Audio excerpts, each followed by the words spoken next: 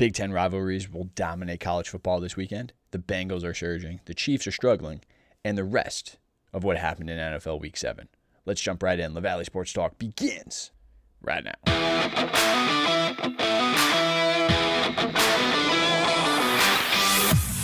What's going on, everybody? Welcome into another edition of the LaValle Sports Talk podcast, brought to you by the Soundline Network. As always, I am your host, Chris LaValle. Hope you all are doing well and staying safe. College football last week sucked. The games were boring. There really wasn't anything to talk about. So I'm ignoring all of the scores from last week. Don't even want to talk about it. We just want to focus in on the two Big Ten matchups that we have this weekend. You got number 6 Michigan State at number 6 Michigan at number 8 Michigan State. Number 20 Penn State at number 5 Ohio State. Michigan State to me is the game of the weekend. Wolverines and Spartans are both 7-0. Both teams have had relatively cupcake games so far this season. Neither team has defeated or really played a ranked opponent. This is a must-win for Jim Harbaugh. This game to me, and really the rest of what goes on in the Big Ten aside from Ohio State, is all about Michigan and all about Jim Harbaugh's legacy.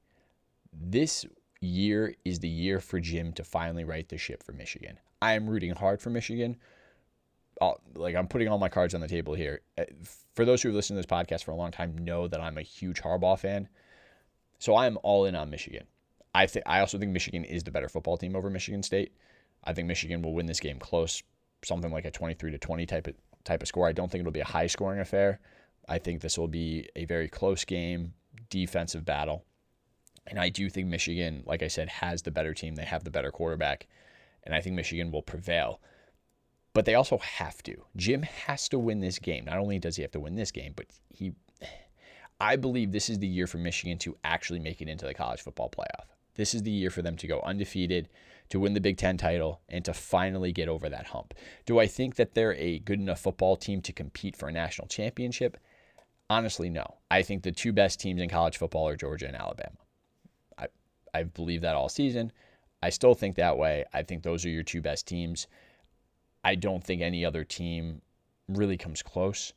I mean, Oklahoma maybe, if they can, with Caleb Williams at quarterback now, I think Oklahoma maybe has a shot, but their defense has been so spotty. Anyway, I'm getting off on the wrong track here. Okay, getting back here. So Michigan has to win this football game.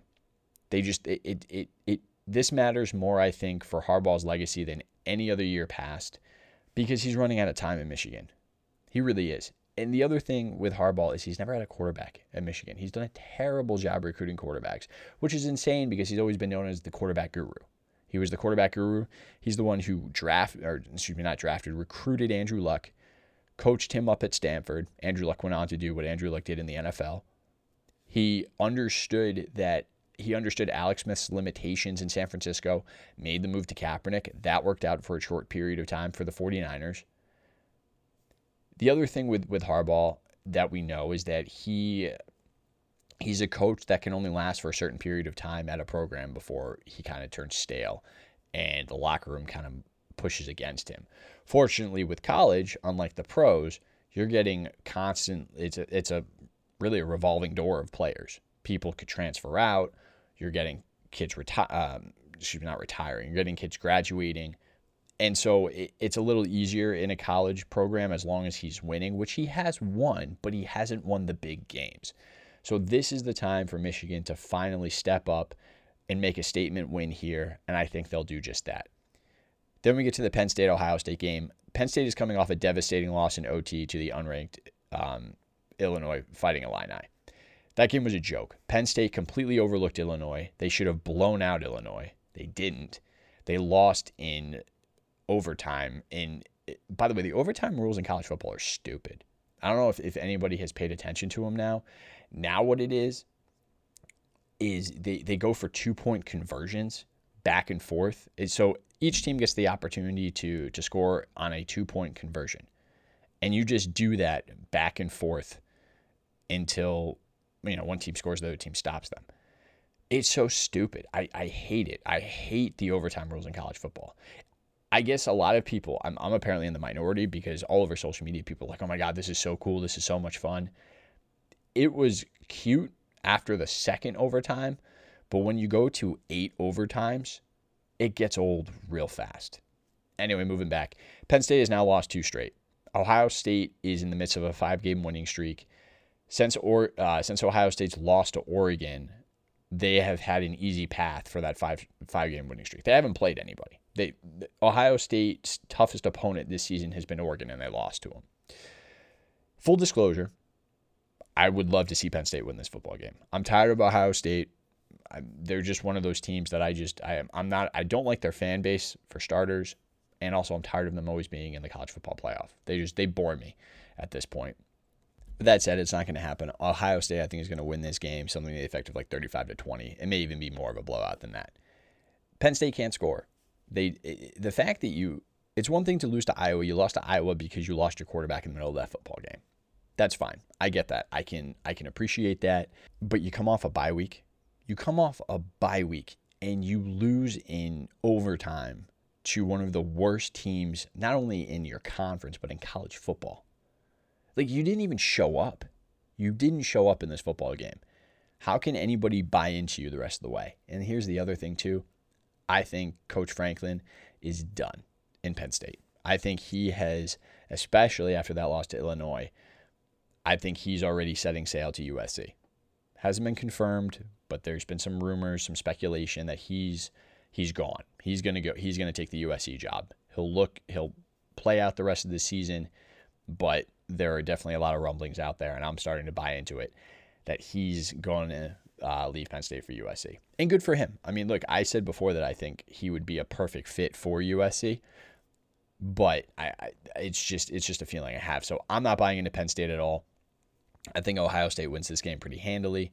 And then if we look at the college football rankings here real quick, and then we'll move on to the NFL. So here's your top 10 right now. You have Georgia and Cincinnati. Those are your 1-2. They're both 7-0. Then you have Alabama 3. They're 7-1. Oklahoma is 4th ranked. They're 8-0. Ohio State's 5th at 6-1.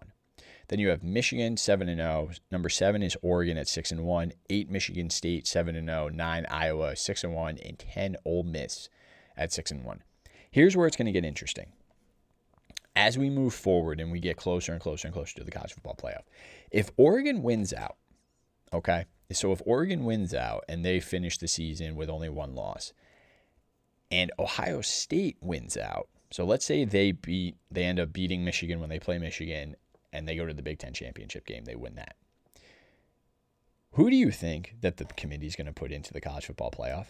Now, they should put in Oregon, because Oregon beat Ohio State. But here's the problem, and here's where the rub comes in, and this is why I can't stand the committee. This is why I don't like the way that this whole thing has been set up. I didn't like the BCS. I sure as shit don't like the committee, because I think the committee is completely biased. They're biased to 2 conferences. They're 100% biased to the SEC, and they're also biased to the Big Ten. The Pac-12 gets shafted all the time, and that's what's going to happen. Is they're gonna argue strength of schedule. Ohio State beat more ranked teams than Oregon. Therefore, Ohio State should be in the national championship contention. The problem with that then is, what the hell is the point of the regular season? Because Oregon beat Ohio State. So all things created equal, if they both end the season with 1 loss and both of them won their conference championships, Oregon should be in the college football playoff over Ohio State. Now, maybe the committee lucks out and it doesn't come to that, and Michigan, or if Michigan State beats Michigan this week, Michigan State ends up playing Ohio State in the Big Ten championship and they beat Ohio State, and then at that point, the committee's got an easy walk-in right there. They're going to say, oh, okay, well, we have an undefeated Big Ten team. They're going to go in over the Pac-12 conference champion. But that's something to pay attention to as we get closer. I'm not, again, Oregon could lose again.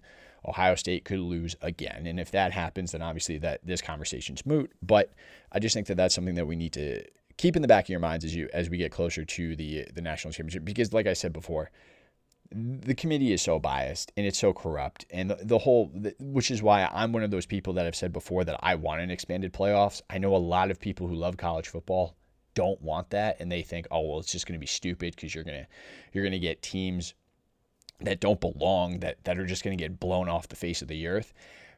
My only argument, and I know I'm going kind of long here, but just stay with me for 1 second. My only argument against that is last year, Notre Dame made it into the college football playoff, and they got obliterated by Clemson. They only put up 3 points.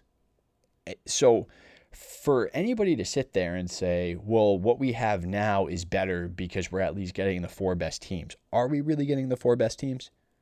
Because Notre Dame got embarrassed. And it's the second time in 5 years that Chip Kelly has taken Notre Dame to the college football playoffs and have gotten obliterated. First time he got owned by Alabama. Not that there's anything wrong with getting owned by Alabama, but again, it's a playoff game. You should put on a better performance in a playoff game. You get owned by Alabama, and then the following year you get obliterated, or not the following year, but the next time you get there, you get embarrassed by Clemson.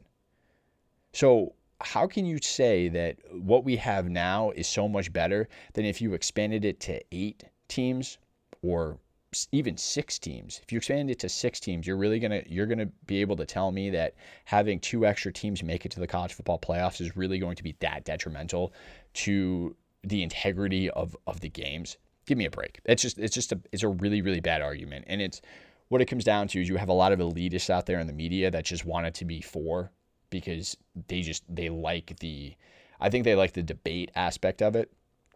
I don't, because it's very difficult to have a debate when it really doesn't matter, what you're debating, because at the end of the day, the committee's going to decide who gets in anyway. So it's so foolish. The whole process really pisses me off. But anyway, I'm going down a rabbit hole here that's just foolish. We're a month away from the selection committee doing anything anyway. So, all right, I'm off my diatribe, I promise. Let's get right into the NFL. All right, I think we got to kick it off with what might be the most surprising game of the weekend, and that was the Bengals throttling the Ravens 41-17. Joe Burrow, 23 of 38 for 416 yards, 3 touchdowns, and a pick. Lamar Jackson, 15 of 31, 257 yards, a touchdown, and he also had 88 rushing yards. The Bengals did to the Ravens what the Ravens did to the Chargers last week. The Bengals owned every aspect of this ball game. This was Joe Burrow's coming out party. He has solidified himself as a top 10 quarterback in this league. Ja'Marr Chase is without question the best young wide receiver in the league. And yes, number 1, I called that in the draft. And number 2, I said that the Bengals should take him over an offensive lineman because the chemistry between Burrow and Chase was going to be legendary. And I got pushback not only from people from the Sideline Network, I got pushback on social media. All the quote-unquote experts out there on all the various platforms were sitting there going, this is stupid, you need to protect Joe Burrow. And while I believe that you should protect Joe Burrow, and the Bengals did make moves to protect Joe Burrow, they just didn't take a top offensive lineman. They did it later on in the draft. The connection between Chase and Burrow is amazing, and it's going to continue to be. Also, the Bengals are currently in first place in the AFC North, and if the playoffs started today, they would be the number 1 overall seed. Yeah, so just let your mind get blown on that one. Let's go on to the Ravens here. I'm not concerned about the Ravens at all. They've had 3 tough matchups in a row. Colts on a Monday night game, the Chargers, and now the Bengals. The only thing I can't figure out is Baltimore secondary. When they're on, they look like the best secondary in the league, but when they're off, the opposing quarterbacks are having a field day. With all that being said, I still believe the Ravens will right the ship and will still win this division. I'm not saying that the Bengals don't have a chance to make the playoffs because I actually think the Bengals are a good football team. Shocking. I didn't come into the season thinking the Bengals were going to be good. Again, I have to give Richo credit. He did say that when we did Richo and Lala with our preseason NFL picks. He did pick the Bengals to be a wild card team, and I think he's got a point, and I think he's going to end up being right. The Bengals just look like a good team, but I think the Ravens they just had a massive come down after a huge victory against the Chargers the week prior. It happens in the NFL. I think the Ravens are the better football team when it's all said and done, but the Bengals are a team that you cannot take lightly. This is the second most surprising result, and that's the Titans dominating the Chiefs 27-3. Ryan Tannehill 21-27 for 270 yards, 1 touchdown, 1 interception. Derrick Henry had 86 rushing yards, 16 yards receiving, 5 yards passing, and a passing touchdown. Patrick Mahomes was 20-35 for 206 yards, 0 touchdowns, 1 interception, and 2 fumbles. The Titans put it on Kansas City. There was never a moment where Kansas City looked like they were in control in this game. Tannehill looked great to start, but fell back to earth a bit in the second half. I mean, Tannehill looked like he was the best quarterback in football in the first half. He looked like Joe Montana out there. And then in the second half, he fell kind of back to earth. And in the second half, they definitely put more of the emphasis on the running game to try and milk the clock to keep Mahomes off the field. But the Titans ended up dominating the time of possession, especially in that second half, which obviously worked in their favor. Mahomes, for the sixth game this season, has had at least one turnover, and this is the third game in a row where he has had multiple turnovers. Mahomes now leads the league with 9 interceptions, but it's not just Mahomes. You can't put this all on Mahomes. Offensively speaking, the Chiefs look completely out of rhythm. The Chiefs lead the league with 17 giveaways.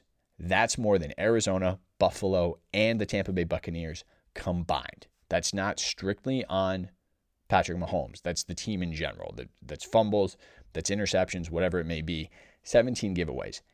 Again, that's more than the Cardinals, the Bills, and the Bucs combined. That's terrible.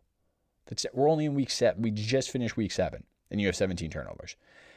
Travis Kelce spends more time, and this is where when you know a team is struggling, when their best player, arguably, because I actually honestly think Travis Kelce is better than Tyreek Hill. If I had to pick receivers, I would take Kelce over Hill. Kelce spends more time crying for flags than he does receiving passes. If you watch a Kansas, he's become that NBA player that is just obnoxious. That anytime somebody breathes on them, they want a foul call. That's Travis Kelce now. That's all he does. He spends all of his time throwing his arm up in the air after a play, begging for a flag. And Tyreek Hill has been relatively quiet the last few games. Tyreek Hill hasn't done a whole hell of a lot. He had a nice breakout game against Washington, which was 2 weeks ago now. But outside of that, defenses have really done a good job of double teaming him and keeping him relatively quiet. Chiefs are in big trouble, and I think people are starting to come around to it, but I think they're in more trouble than most people want to admit, but we'll get on that later on in the podcast. Okay, moving on. We got to talk my Colts, man. Colts won 30-18 over the 49ers. Carson Wentz, 17-26 for 150 yards, 2 touchdowns, 23 rushing yards, and a rushing touchdown. Jimmy G, 16-27 for 181 yards, 1 touchdown, 2 picks. For the first time all season, the Colts defense finally showed something. They held an opposing quarterback to under 200 yards passing and held the depleted 49ers rushing game to 111 total yards. The defense accounted for 4 turnovers and easily played their best game of the season. I was very proud of my Colts defense. They finally learned how to do their jobs. But, caveat here, they did it against a 49ers team that is completely injury riddled. So while I am happy that the Colts played well, I also have to admit that it wasn't like they were playing a top team in the league. They beat up on a just injury riddled and really not a good football team.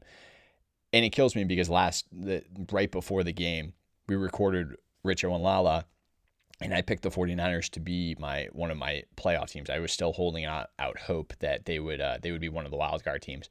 I don't think it's going to happen. 49ers are in deep, deep trouble.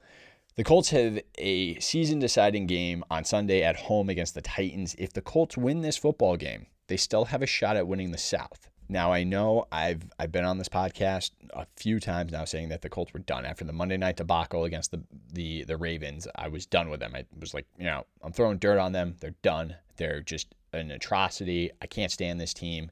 Really, I just couldn't stand the defense. I didn't like the way that Frank Reich was calling plays. But the fact of the matter is they're 3-4.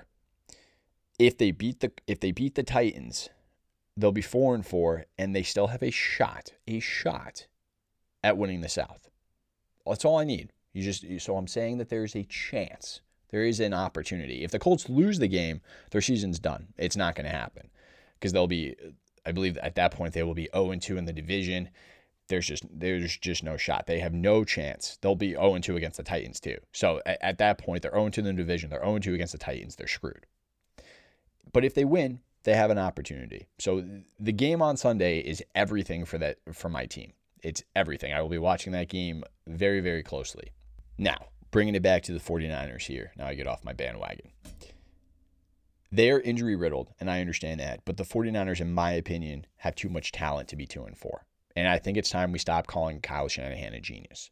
You can't have a sub-500 coaching record and be in the league this long and have only one successful season, which is the season when they went to the Super Bowl and lost to the Chiefs, because Kyle Shanahan, once again, had a lead in the fourth quarter, actually had a lead going into the second half, and forgot how to run the football and allowed a team to once again come back and win a football game.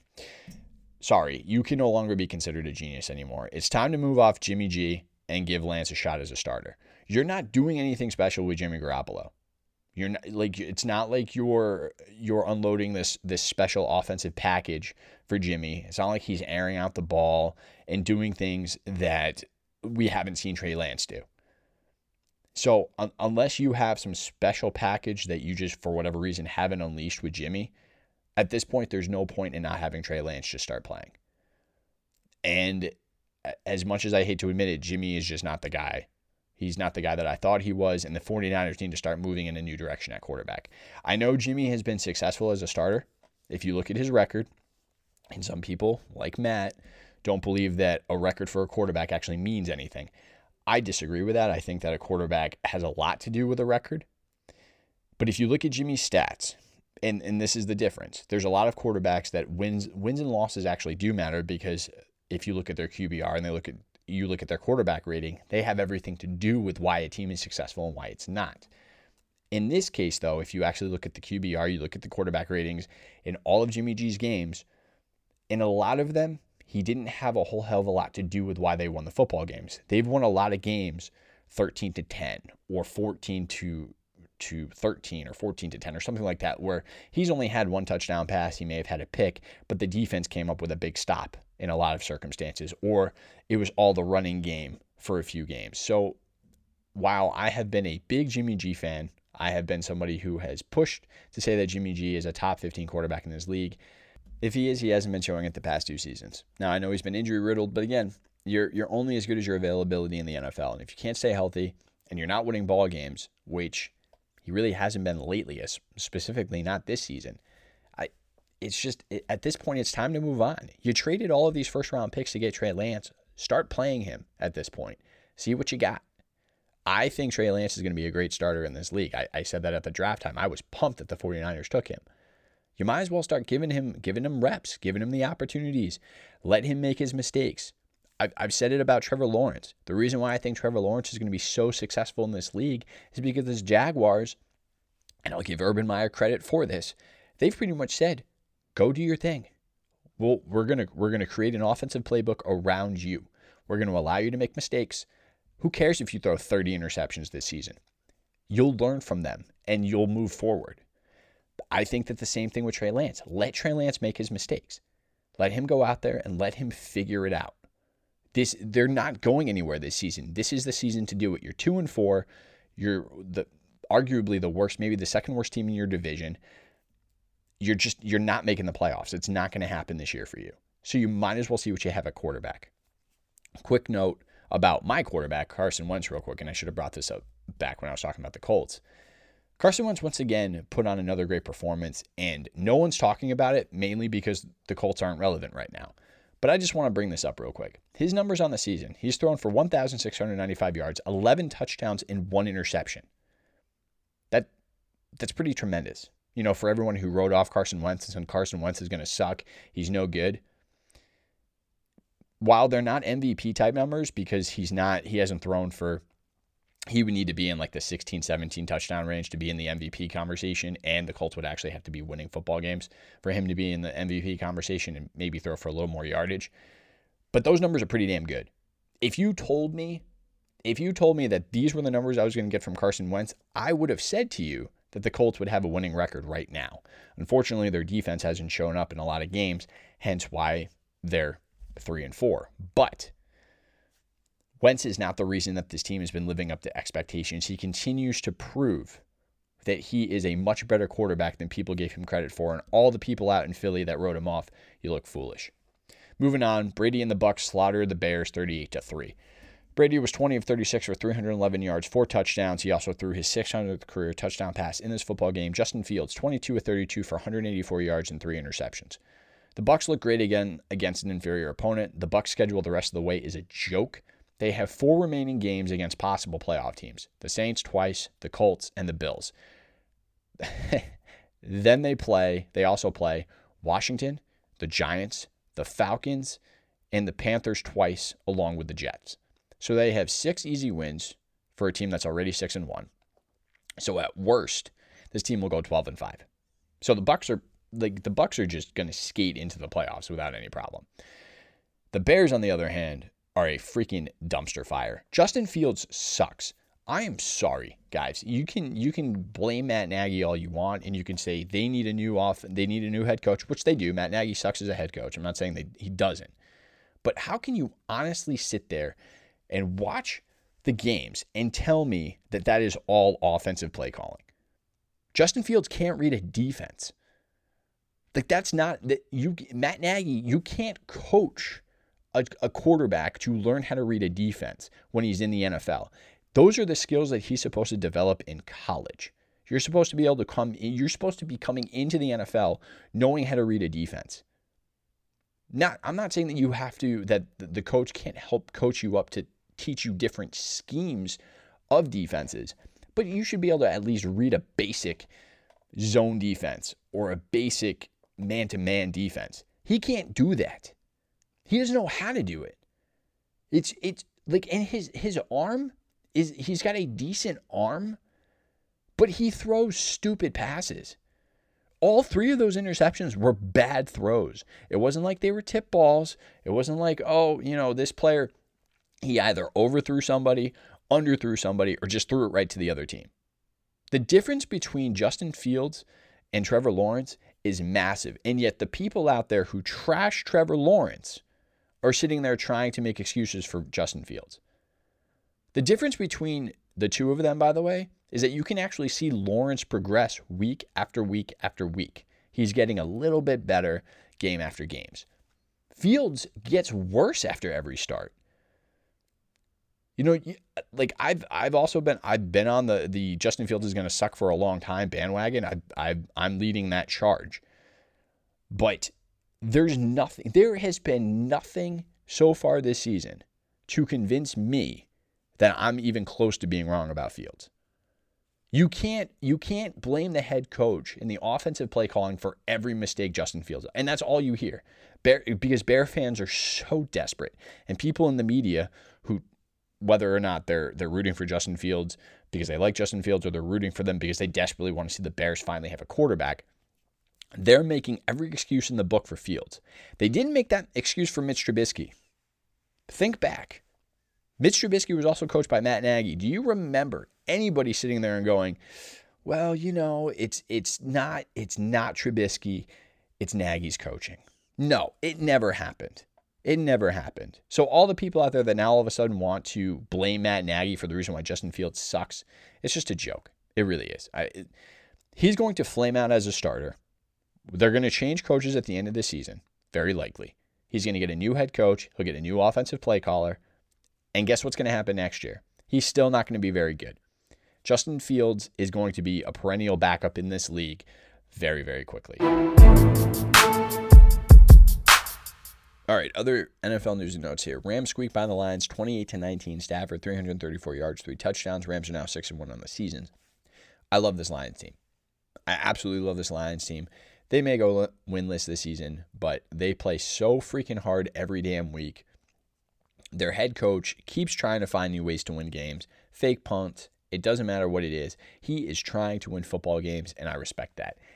This team has even made me start to like Jared Goff and feel a little bit bad for him. I know, I can't believe I'm saying this out loud either, but I do kind of feel bad for Jared Goff. And because I like this Lions team so much, I'm starting to turn the corner about Goff, and I kind of like him. Daniel Jones and his New York Giants embarrassed the Carolina Panthers 25-3. Jones had 203 yards, 1 touchdown. He had one reception for 16 yards, which was the greatest and most athletic reception by a quarterback in NFL history. It was the greatest thing I've ever seen in my life. Take that, Eagles fans. Daniel Jones is just a revelation. I keep saying it week after week. He does everything. He does everything for this Giants team and gets no love and respect. It's unbelievable. Sam Darnold was 16-25 for 111 yards, 1 interception. Got pulled in the second half for Phillip Walker. Who the hell is Phillip Walker? I still don't know. Jones continues to do everything he can to try and keep the Giants above water. And for all of you Daniel Jones haters out there, just keep licking your wounds. Keep licking those wounds because you look foolish. I can't get enough of watching this dude. I love the fact that he's so hated by New York fans. It makes me love him more. It really does. This dude is. I hope the Giants get rid of him. I hope the Giants get rid of him because he'll go somewhere else and he'll be spectacular. He's not the reason why your team sucks, guys. As much as you want to blame the quarterback, it's not his fault that Saquon Barkley can't stay healthy. It's not. Just like it's not Sam Darnold's fault that Christian McCaffrey can't stay healthy. It's just, it is what it is, man. They're injury riddled. They're injury riddled players. And I know the Daniel Jones people are going to be like, he looked awful last week. It was against the Rams, guys. Everybody looks bad against the Rams. And you have all these injuries. It's just him out there. He's the only offensive talent the Giants have, and you're going to blame him for throwing 3 interceptions against the Rams? Give me a break, guys. Just stop. The Panthers are not a playoff contending team like I thought they were. I was wrong about the Panthers. I drank the Kool-Aid, and now I look like a moron. And Darnold is not a starting quarterback in this league. I tried to root for him. I said it was the Jets' fault, and 3-0 was just amazing to see early this season. And I'm sitting there going, look, screw the Jets. Darnold is a dude. He's going to be a good quarterback. He's not. It's not going to work out for Darnold. He's going to end up being a backup. The Panthers, it's already been reported that the Panthers are now making a play for Deshaun Watson. So I think the writing's on the wall for Sam Darnold, unfortunately, as a starter. He may finish out this season, but the Panthers are either going to try to make a trade or look to sign a new quarterback at the end of the season. Arizona remains undefeated as they throttled the Texans 31-5. Murray, 261 yards, 3 touchdowns, and a pick. The Cardinals remain the team to beat in the NFL. They have a massive game this week on Thursday night as they host the Packers. By the time this podcast comes out, that game will already be done. I'm going to take Arizona to win, by the way, because it looks like Devontae Adams isn't going to play because of COVID protocols. So if that's the case, I don't think the Packers have much of a shot. If the Packers do, then it just shows you how much greater Aaron Rodgers is than anybody else on football right now. By the way, the Texans are just sprinting towards the number 1 overall pick in the draft. I'm joking about Aaron Rodgers, by the way. Aaron Rodgers is great, and I love Aaron Rodgers, but he's not playing the best quarterback. That would be Kyler Murray, who is undefeated. Raiders are in first place in the AFC West. They're 5-2. They beat the Eagles 33-22. Carr, 31-34, 323 yards, 2 touchdowns, and a pick. Raiders have won 2 straight games since Gruden's firing. The Raiders are legitimate playoff contenders. And real quick, Eagles fans, you still happy you got rid of Carson Wentz? Just thought I'd ask. All right. Let's get to my picks for the week. All right, here we go. I had my first winning week last week. I'm getting better. 3-1 last week, 15-13 on the season. Let's do it. I got 4 games for you. Texans at Colts, Patriots at Chargers, Eagles at Lions, Cowboys at the Vikings, which is the game of the week. Titans at the Colts. I'm taking the Colts +2 at home. So the Titans are favored by 2 points. I think the Colts are going to win this football game because they have to win this football game. I'm picking my heart over my head, so leave me alone. I'm 100% biased. This might be one of the, if you're going to bet the game, you might not want to listen to me. I'm going to put my money on the Colts, and I may be wrong, but that's what I'm doing. Patriots at Chargers. Chargers are a 5.5-point favorite at home against the Patriots. Take the Chargers all the way in this football game. I think they're going to bounce back in a massive way after losing, getting embarrassed to the Ravens. I like the Patriots. I think the Patriots still have a chance to make the playoffs. I like Mac Jones. The Patriots defense, though, still isn't there yet. I'm somebody who always says this is usually the time right around now when the Patriots defense starts coming into the fold. Look, man, it's Justin Herbert. You know how I feel about Herbert. I think Herbert is so damn great. It's not going to matter what type of adjustments Bill Belichick is going to try to make. I just think the Chargers are a much better football team than the Patriots, but it's tough, man. I'm talking out of both sides of my mouth here because I do believe that the Patriots can still make the playoffs, but I don't see them beating the Chargers. I think the Chargers are a much better football team. So again, take the Chargers. They're, like I said, they're a 5.5-point favorite. Take the Chargers all the way. Eagles at Lions. Lions are a 3.5-point dog at home. Take the Detroit Lions to win this football game. Take them. I'm picking the Lions. This is going to be their first game that they win this season. Lions, like I said, are a 3.5-point dog at home. Take the Lions and those 3 points. Cowboys at Vikings, game of the week. The Cowboys are a 2.5-point favorite on the road. Take the Cowboys all day. The Vikings are the best team that does not have a winning record in football. I think the Vikings will make the playoffs, but this is not their week. The Cowboys are just, the Cowboys had a bye week. They're coming off of a bye week. So didn't the Vikings, mind you. But that Cowboys offense is flying high. I still like the Cowboys all the way. This is going to be a high-scoring affair. Both teams are offensive juggernauts. The reason why I'm picking this game to be the game of the week over the Titans at the Colts is just because of how high-scoring I think it's going to be. So whatever, I don't even know what the over is, but whatever the over is on the point spread, I would take the over on it because I just like this game could go into the mid 30s. Because while the Cowboys defense is somewhat decent and the Vikings defense is somewhat decent, I just don't think it's going to matter. I think both quarterbacks are going to have great games.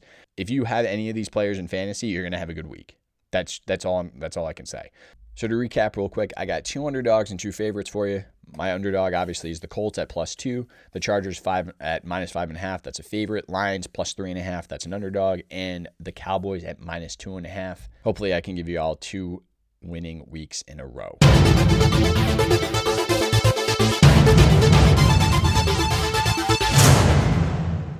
So the last episode of Richo and Lala, which is episode 131, you should all check it out wherever you get your podcasts.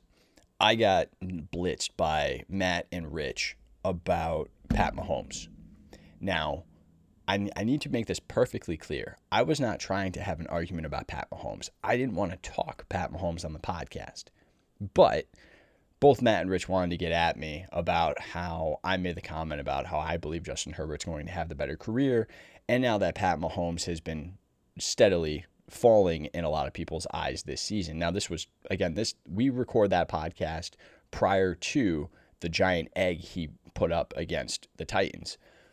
But previous to the Titans game, which just bolsters my argument and helps me win my case, they were telling me about how my Pat Mahomes hate has led to my ascension of Justin Herbert, which isn't true at all. It's not true. It's not based on anything other than the fact that both of those guys are butthurt because they're both wrong about Pat Mahomes. Specifically Matt. Matt has been on the Pat Mahomes bandwagon from day one, telling me that he's the greatest quarterback he's ever seen, that I'm wrong about the fact that Aaron Rodgers is the greatest quarterback or the most talented, because the greatest quarterback is Tom Brady. So you can't say anybody is the greatest quarterback when Tom Brady's still playing the game of football. So here's the deal, and here's where I'm coming in on this, is that Matt is emblematic of the sports media as a whole, which is that you're not allowed to say a mean thing or a bad thing about Pat Mahomes. And here's the deal, y'all. It's okay to admit that Pat Mahomes is human, and he's not the greatest talent we've ever seen. At least he hasn't proven that yet. You can say that if you want to, and you can believe it at your core. But he hasn't done anything to really elicit that. You can say, again, you can talk about potential all you want, just like I'm saying that I believe Justin Herbert has the potential to have a better career than Pat Mahomes. But I didn't say Justin Herbert's better than Pat Mahomes. That never came out of my mouth. And people can go, oh, well, you're trying to lawyer this up and you're being very selective with your words. Well, yeah, because words matter. And the way that you phrase sentences do matter. I never once, and you can go back and you can listen to the receipts on this on previous podcasts, I never once said Justin Herbert is better than Pat Mahomes. I said Justin Herbert's playing better football than Pat Mahomes right now, which guess what, guys? Fact check, that's true. Number 2, I said that I believe Herbert's going to end up with a better career than Pat Mahomes. And guess what? He still has at least 10 to 15 more years of his career to go, just like Mahomes has a minimum of another 10 years to go in his career. So there's still a lot of body of work that we need to see to determine whether or not my proclamation is going to be right or wrong. And that brings me back to body of work matters. In the way that Mahomes has been playing lately, his body of work, he looks more like Brett Favre than he does Aaron Rodgers, meaning that he's reckless with the football in the way that Brett Favre was reckless with the football. Aaron Rodgers is not reckless with the football. Aaron Rodgers has a completion percentage, I think, as a career, which is close to 70, hovering close to 70%. I think he's like 68 or 67% completion percentage. He doesn't turn the ball over. He's had 2 total seasons in which he's thrown double-digit interceptions, with the most interceptions he's thrown in a season at 12. 2 times he's thrown double-digit interceptions in a career that spanned over a decade. And the rest of those seasons, I think the most he's thrown has been 8 or 9, and that was 1 season. He's also a 3-time MVP. Pat Mahomes has won 1. So, again, if you're going to tell me, or your argument's going to be Pat Mahomes is the greatest talent we've ever seen, well, then he shouldn't be having years like this. Because the greatest talent at quarterback wouldn't be turning the ball over as recklessly as Pat Mahomes is turning the ball over. Wouldn't be playing as poorly as Pat Mahomes has been playing. That's not the greatest talent.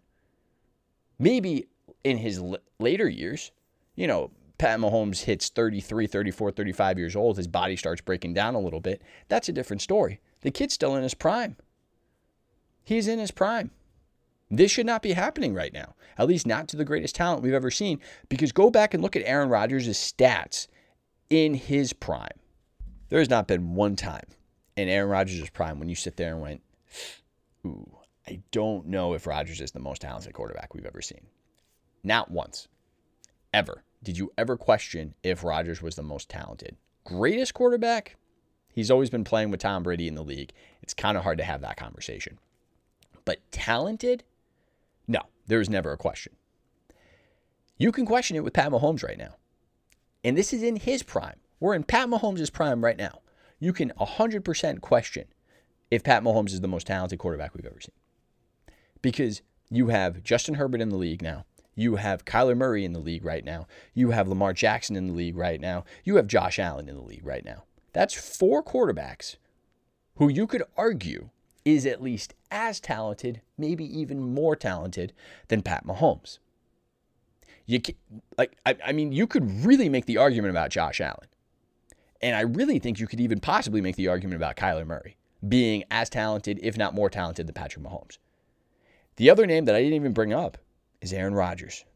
And here's the funny part. Aaron Rodgers isn't even in his prime anymore. And you could still make the argument that Aaron Rodgers is the better overall quarterback than Patrick Mahomes. Now, I know you don't want to make that argument, and people don't want to, because, well, we got to make the excuses for Pat Mahomes, right? Because it's either his coaching, even though he's got the arguably the second best coach in the league right now in Andy Reid, or at least a top 5 coach in Andy Reid, the presumably greatest offensive coordinator in the league in Eric Bieniemy, who everyone says should be a head coach. So either those coaches really aren't as good as advertised, or maybe it is Pat Mahomes. Oh wait, no, it's his defense. It's Pat Mahomes' defense. That's why his team's not good. Oh really? Okay, so and I'll grant you that the defense is one of the worst in the league. I think statistically it's the second to worst in football right now. I'll grant you his defense isn't that great. But were you making those excuses for Aaron Rodgers when Aaron Rodgers in the playoffs has had to average somewhere between 27 to 30 points per playoff game in order to win those playoff games? You guys, were all you sane people out there defending Aaron Rodgers? Because I think it was Bill Barnwell or Mike Sando came out with that piece last year talking about how Aaron Rodgers has had to do more with less in the postseason because his defenses don't show up for him. Were you guys making those excuses for him? No? Okay, great. His receivers. This is my favorite one. In the Super Bowl last year, people were talking about how his receivers didn't do enough to help Pat Mahomes. And even this season, people have been calling out his receivers. Here's the problem with that. He has arguably the greatest talent at tight end. And I don't even think it's arguable anymore. The greatest talent at tight end we've ever seen in Travis Kelce. And the fastest wide receiver in football, arguably the best wide receiver in football in Tyreek Hill. So either those guys aren't as good as everyone has proclaimed, or maybe it's Pat Mahomes. And here's the other thing that actually works against Pat Mahomes, your argument about him being the greatest talent we've ever seen. He came into the league with those guys on his roster. He walked into the league with Tyreek Hill and Travis Kelce sitting there waiting for him. He's never had to struggle. He's never had to play with less talent than other quarterbacks who have come into the league. Name me another quarterback, one, that has walked into the league with that type of talent at wide receiver or at tight end. Because it's never happened. Russell Wilson never had that coming into the league. Peyton Manning never had that coming into the league. We all know Tom Brady never had that coming into the league. So name me another quarterback that walked into the league with all the benefits of having a top 5 NFL coach, a top 5 NFL offensive coordinator, and arguably one of the greatest receiving corps we've ever seen. Because it's never happened. And if you bring up his offensive line, I'm going to laugh at you. Because if you look at the statistics, because that's the other thing. Oh, the reason why they lost the Super Bowl is because that offensive line was porous. Which the offensive line had some injuries last year, and in the Super Bowl it wasn't great. But statistically, even in the postseason, it wasn't the worst offensive line. And right now, it's middle of the road. It's not the worst, it's not the best. It's right in the middle. Look it up. So you can keep, I don't know what other excuses you can possibly try and make for him at this point, but I'm sure some of you out there will try and find more. The point is, you can't keep making the comment that Pat Mahomes is the greatest talent we've ever seen at quarterback and not at least sit back and do a little self-reflection and realize that maybe, just maybe, you kind of overshot the mark here. Because I've been crushed. I was crushed on Richo and Lala about how I was hesitant. Matt kept bringing it up. You were so hesitant to finally admit that he's the greatest talent. Not only was I hesitant, I still never admitted it. I said he's pretty good. I said, yeah, he's good. Pat Mahomes is a good quarterback. Do I think he's the greatest talent I've ever seen? No. And I'll never change my mind on that. Because I still think Aaron Rodgers is the best talent I've ever seen at quarterback. And I think when it's all said and done, Justin Herbert's going to usurp Pat Mahomes and possibly Aaron Rodgers as the greatest talent I've ever seen. Pat Mahomes is a lot. I'm not saying Pat Mahomes isn't a top quarterback in this league. But I can tell you right now, in this moment, as I told you about how he's not a top talent in the league, or he's not the top talent in the league, he's not playing like a top 10 quarterback in the league. Look at his statistics. I don't know what else to tell you. If you're watching on the field, if you watch the games, actually watch them, and you watch the decisions that Pat Mahomes is making, you can make an argument that there is at least 5 quarterbacks that you would take ahead of him right now. At least 5. And those would be Tom Brady, Aaron Rodgers, Josh Allen, Kyler Murray, and Dak Prescott. I think those are your safe 5 bets, mainly because those are arguably your top 5 MVP votes in the league right now. I would take Justin Herbert ahead of him. So that's 6 quarterbacks. You can make an argument that Matt Stafford is playing better than him. That's 7. Lamar Jackson, that's 8. Joe Burrow is playing better quarterback than Pat Mahomes right now. That's 9. And you could argue that you would take Derek Carr over him. That's 10. That's 10 quarterbacks right now that look like they're playing better at the position than the oh-so-great Pat Mahomes. And I'm going to bring it back to Aaron Rodgers one more time. There was not one time in Aaron Rodgers' prime, not one, where you would have taken 2, let alone 10 quarterbacks over him. I know the season's early. It's still, we haven't even made it midway. And very likely, Pat Mahomes is going to ball out, or he should ball out against the pitiful New York Giants. It's a primetime game. He's very likely going to ball out against them. And then I'm going to hear everybody coming, waving me back of going, see, you overshot the mark here on this. Look at how great Pat Mahomes is. Again, he will probably ball out against the Giants. But then look at the rest of his schedule. We will see in about 3 to 4 weeks how good Pat Mahomes really is. If he's able to dig himself out of the hole that he has created, then maybe I'm wrong.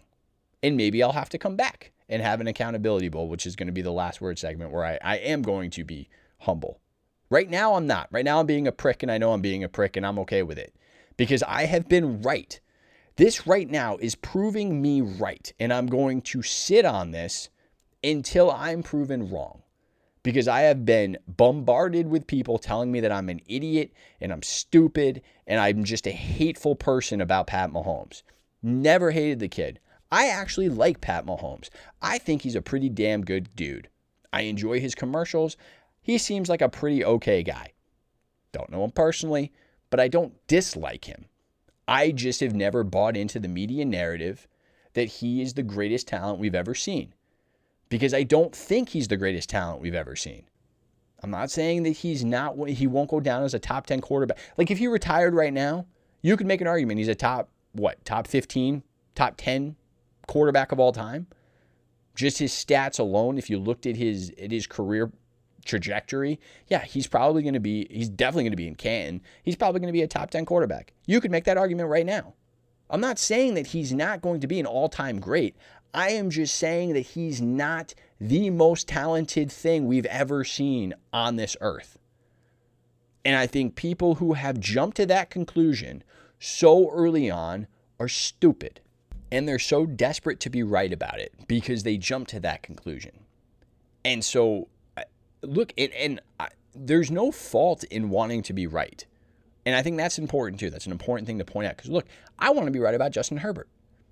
Obviously, I made the comment far before everybody else did, which kills me because I don't have a national platform. But I made the comment right after that Chiefs game. When the Chargers beat the Chiefs in Kansas City, I immediately texted my group chat with the guys from the Sideline Network along with some of our other friends. And I said, Justin Herbert's going to be better than Pat Mahomes because of what I watched on the field. That was my belief. I said it before Terry Bradshaw said it. I said it before Colin Cowherd said it. I said it before a lot of people said it. It took them a couple more weeks to get on that bandwagon. So, of course, I want to be right about that. Just like all of those people who said Pat Mahomes is the greatest talent we've ever seen after one season. Well, not only do they want to be right, but if it turns out that Pat Mahomes isn't the biggest talent or the most talented quarterback we've ever seen, they look foolish. And they don't want to look foolish. And I get that because I don't want to look foolish. So I'm not necessarily blaming them for feeling that way. But you can't continuously make arguments or excuses for Pat Mahomes based off of what we've seen. Because he's just not the most talented quarterback out there right now. You can't, I don't understand how you can make that argument with a straight face. You can say, I'm going to die on this hill. That's fine. I get that. But if you're actually watching football and you're watching the games and you're watching quarterback performances this season, I don't know how you can honestly walk away from a microphone or from wherever it is, your bully pulpit, wherever you stand, or social media, or whatever it may be, and honestly say Pat Mahomes is playing the best quarterback in football. Because he's not. He's not even in the MVP conversation, y'all. This dude who was one of the front runners for preseason MVP, he's not even sniffing an MVP season. Think about that. Derrick Henry has more of a chance of winning MVP than Pat Mahomes. And Derrick Henry is sitting behind like 5 other quarterbacks that have a better of a chance of winning MVP. All right, so I'm going to close out this segment here. I'm sure most of you are ready to pull your hair out because I've been talking about this for like 15 minutes. But at the end of the day, you can keep making excuses for him all you want. And that's fine. There's plenty of you out there that are going to continue to do it anyway because you want to be right and you love Pat Mahomes and whatever it may be. But at a certain point in time, his play is going to prove you wrong. If he continues down this trajectory, specifically this season, you're not going to have a leg to stand on at a certain point in time. So we'll see what happens moving forward. Again, this could be his one-off year. This is one piss-poor year, and then all of a sudden he'll turn it back around next season. But I'm not saying that Pat Mahomes is trash. I'm not saying he's not going to be a top 10 quarterback in the league for the rest of his career. What I'm saying, though, is that it always comes back to the talent argument. My point has always been he's not the greatest talent at quarterback I've ever seen, and his play, specifically right now, is proving me right.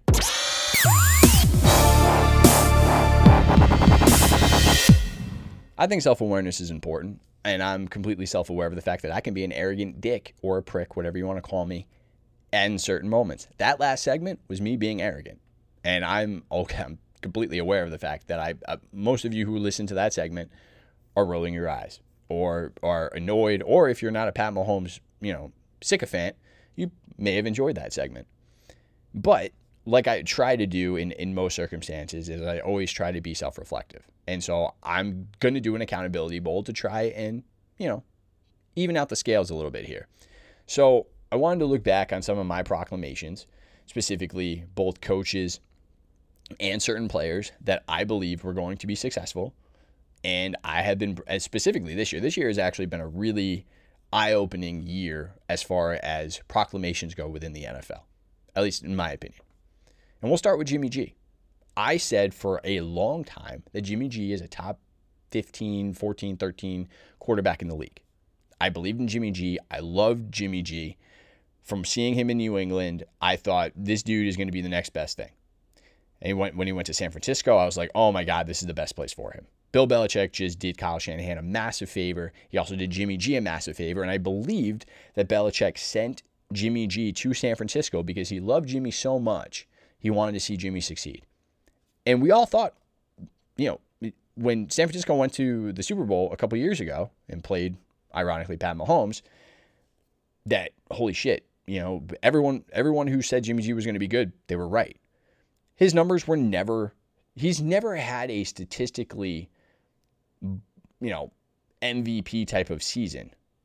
But he always played well enough to win games. I mean, his QB record, his win-loss record is insane for a starter. It just is. I mean, he has an excellent win-loss record. But at the end of the day, he couldn't make the throws that he needed to make in the Super Bowl. And look, he came up short in that Super Bowl. Now, Kyle Shanahan also blew it again in a Super Bowl by not just running the damn football in the second half and milking the clock, because that would have taken care of it. But there's that play in the fourth quarter where Jimmy had a wide open wide receiver and he overthrew him by like 5-6 yards. Had he connected on that play, the Super Bowl would have been over. They would have scored a touchdown. Game over. San Francisco wins. That Super Bowl was a tale of two halves. For those who have forgotten, the 49ers were beating the brakes off of the Chiefs in the first half. And then the Chiefs came roaring back in the second half. And that was really where the whole Pat Mahomes thing really blew up. Was everyone was going, he's the greatest thing of all time. How many Super Bowls is Pat Mahomes going to win? Yada, yada, yada. But Jimmy G has shown from that Super Bowl loss to now, A, he can't stay healthy. And B, he's just not that dude. So I was dead wrong about Jimmy G. He's not that guy. Will he be a starter somewhere else? Yeah, probably. I mean, I'm sure there'll be another team that'll give him a shot. Are they going to win games? Honestly, as much as I can't believe I'm actually going to admit this, Jimmy G is kind of Jared Goff. Now, I think Jimmy is more talented than Goff, but I think he is in that type of circumstance where he'll go to another team. He won't win a lot of games unless the team is built around him. So, I mean, look, if he goes to a better circumstance, like if he went to Denver, yeah, I think Jimmy would actually play pretty well in Denver. I do. I think he would be successful in a place like Denver because they do have weapons for him to do something with. But he's not a quarterback that can just carry your team. He's not that guy. That's why I'm saying he's not that dude. So I was wrong about Jimmy G. I was wrong about Sam Darnold. I came into this season saying, hey, look, it's all the Jets. I don't think it's all the Jets. I don't think you can just blame the Jets. You can blame Adam Gase. Don't get me wrong. Adam Gase is a joke. But it's not the Jets franchise. Sam Darnold, just again, he's not that dude. Great arm. He's a talented guy. He just can't put it all together. And he was a great college quarterback. I thought Darnold was going to be one of the better quarterbacks coming out of college. I never thought he was the best in his draft, but I thought he was pretty good. I thought he was the second best quarterback in his draft. I thought the Jets made a nice pick by taking him. And I also believe that the Jets never set him up for success in New York. I still believe that, by the way. I still think that he was never granted or given enough talent around him to be successful in New York. But he's got plenty of talent in Carolina. You can't say that he doesn't have weapons all over the place. I know McCaffrey's injured, but there's still some talented receivers in Carolina, and Darnold's just not doing it. So I was wrong about Darnold. Bringing it back to San Francisco, I was wrong about Kyle Shanahan. I made the argument a few years ago that I thought Kyle Shanahan was going to usurp McVay as being the better coach, not only in the NFC West, but being one of the top coaches in the league.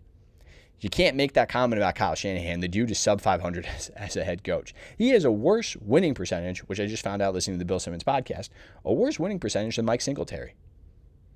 Imagine that. Do y'all remember Mike Singletary? When he was the head coach of the 49ers, man, you thought that dude was going to have a heart attack every single time on the field. Every time they showed him watching the games, he was always screaming and yelling, and he had like that like really twisted, serious face all the time. Bill Burr used to make a joke about him. It was actually really funny. But he has a worse winning percentage than Mike Singletary. He has a worse winning percentage than Rex Ryan. So put that in your pipe and smoke it for a second. Like, that's insane. This guy is considered an offensive genius. But he has cost two teams Super Bowls. First, the Falcons as an offensive play caller, and the 49ers as the head coach, also the offensive play caller. He really hasn't been able to, I won't say that he hasn't built up Jimmy G, because I think he has done the best that he can with Jimmy, I think anyway. That also brings me back to the Jimmy G thing, where Jimmy G is not that dude. I think he helped Matt Ryan when he was in Atlanta, because that year that he was the offensive play caller, the Falcons did go to the Super Bowl. Again, they blew it, but they did go to a Super Bowl. So I think he's a good offensive coordinator. I just don't think he's a good head coach. And I don't think that he can really build that team, that offensive team that he needs to, because realistically speaking, the 49ers, and again, I know they're injury riddled, and I wanted to believe in this football team. I did. I still picked them on Rich Olala. We talked about which teams do you still think can make the playoffs, and I said the 49ers, and then the 49ers lost to the Colts, and now I'm sitting there going, okay, well, this team's just not that good. I know they're injury riddled, but they don't really have much depth at wide receiver. They sure as hell don't have depth at running back. They don't have depth at tight end. Greg Kittle can't stay healthy. Again, that's not on Kyle Shanahan, but Kyle Shanahan's also the head coach, and if he's this offensive genius that he's being touted as, he should still be able to figure it out. Look, Sean Payton is making Jameis Winston look halfway decent. So, again, if you're going to be considered a top offensive coordinator or a top offensive mind in football, you should be able to make Jimmy G look a little bit better. Or better yet, you should be able to build up Trey Lance, or be smart enough to realize that Jimmy G is not the answer and Trey Lance should be the starter. That's really where it should be. So look, I was wrong about Kyle Shanahan. I was also wrong a long time ago, and I'll bring this up again, about Mike Tomlin. Dead wrong about Mike Tomlin as a head coach. By the way, the rumors of him going to USC are stupid. He's not going to USC, folks. I think it's fucked up. And he did bring this up in the podcast, and in his press conference, where he brought up the fact, because the reporters were like, "Oh, hey, you're going to take the USC job," and he goes, "Whoa. Y'all ask Sean Payton this? Did y'all ask Andy Reid this? Did you ask all these other coaches if they're going to take the USC job? What? Because we're having a bad year in Pittsburgh? You guys are asking me if I'm going to bail?" And when you sit back and you think about it, it is kind of messed up, the respect that Mike Tomlin doesn't get. The dude's never been under 500 as a head coach. Think about that. Never once as a head coach has his team been under 500, given all the turmoil that they've had in Pittsburgh for a few years. He's never been under 500. Maybe this year is the first year that they are sub 500. But you never know. I mean, they've got the Browns this week. I think Pittsburgh can beat the Browns, even if Baker Mayfield does play, because he's claiming that he's feeling better than he really is. I think they'll beat the Browns with Baker Mayfield, with Case Keenum. It really doesn't matter who's playing quarterback. I think the corpse of Ben Roethlisberger can at least pull out a game like that.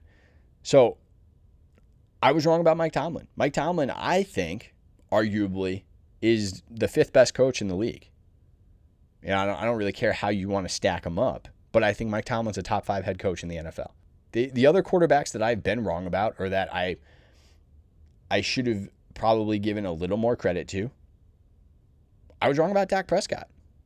I was wrong about Dak Prescott's injury coming into the season, but I was also wrong about the Carson Wentz versus Dak Prescott debate. I was sitting here for a long, long time saying that Carson Wentz was going to be better than Dak Prescott. Dak Prescott has not only proven me wrong, but he's obliterated all the arguments that I made against him. So for all of you out there who have claimed that I'm a secret Cowboys homer, you forget that I was Carson over Dak for a long, long time. Dak Prescott, like I said earlier, is one of the top 5 quarterbacks in football right now. He's playing phenomenal this season. He played phenomenal last season before he got injured. The dude is 100% earned that contract, by the way. I was also wrong about that. I said they shouldn't pay Dak Prescott.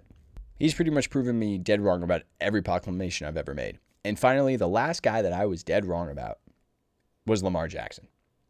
Now, that is one argument that Matt has over me, is the Lamar Jackson debate.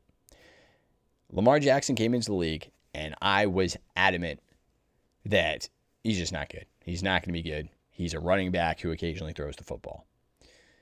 And it's taken me a long time. By a long time, I mean it's taken me 3 years to finally come around to Lamar Jackson. Lamar Jackson is a damn good quarterback. He's done something that I didn't think was actually possible. And Josh Allen is another quarterback who I did like coming out of college, but he has proven that it is also possible to fix your completion percentage from college to the pros. Now, that does not happen very often. Usually, if a quarterback can't throw the ball, he can't complete passes in college, he's not going to be able to figure it out in the NFL. But somehow Lamar Jackson, like Josh Allen, has been able to turn that corner and make some damn good throws. And Lamar Jackson, specifically against the game against the Colts, as well as the Chargers, made some incredible throws and some incredible plays. Lamar Jackson is a top, I would argue, 7 quarterback in football. I don't think he's top 5, but he's playing like a top 5 quarterback this year. You can't argue that. He's in the MVP conversation. But I think overall, like, you know, when you digest at the end of the season, I think he's in the top 6, top 7 conversation. But I never thought Lamar Jackson would ever be in that conversation. That's the point I'm trying to make. I've always believed, or at least I believed, Lamar Jackson was going to be somebody. He was a gimmick. He was a wannabe Michael Vick that didn't have the arm talent that Vick had, that couldn't complete passes the way that Michael Vick could. Lamar Jackson is better than Michael Vick. And I never thought that I would ever say that. But he's a better decision maker with the football than Michael Vick was. For all the talent that Vick had, and God was Michael Vick incredible, Lamar Jackson makes better decisions, specifically under pressure, than Michael Vick did. Now, Lamar hasn't had the same success in the postseason that Vick did. Not yet, anyway. But that is definitely, Lamar Jackson is out of all of my proclamations over the last few years that I've been doing a podcast, I have never been more wrong about a player than I've been about Lamar Jackson. I have completely 100% turned the corner on Lamar. I like Lamar. I mean, I always did. I always liked Lamar Jackson as a person. I've always enjoyed his press conferences. The dude's always been humble. He's always been self-aware. Always liked Lamar as a person. Just never believed that he could do it as a quarterback. And I can't admit, I can't attest to how wrong I have been about him. So there's my accountability bowl for everybody. So while, again, I can be arrogant in some segments, I can also be humble in others. And I think it's important when you feel like you've been so right and so vindicated about one thing, you also need to check yourself every once in a while, which is what I'm doing here. So look, if you guys think that I've been wrong about some other quarterbacks, or there's other sports proclamations that I've made over the past few years that you think I need to self-reflect on, you can reach out to me at LaValleyCH on Twitter and let me know. All right, everybody, that's going to do it for this week's edition of the podcast. As always, thank you so much for tuning and listening. I greatly appreciate it. Please be sure to subscribe and rate and review wherever you get your podcasts. And don't forget to check out episode 15 of Spaceball, which is currently available, as well as episode 2 of the Secret Stuff, a fantasy basketball podcast hosted by Matt Danieluk. And that is it. That's all I have for you this week. I hope you all be well. Stay safe, and I'll talk to you all again soon.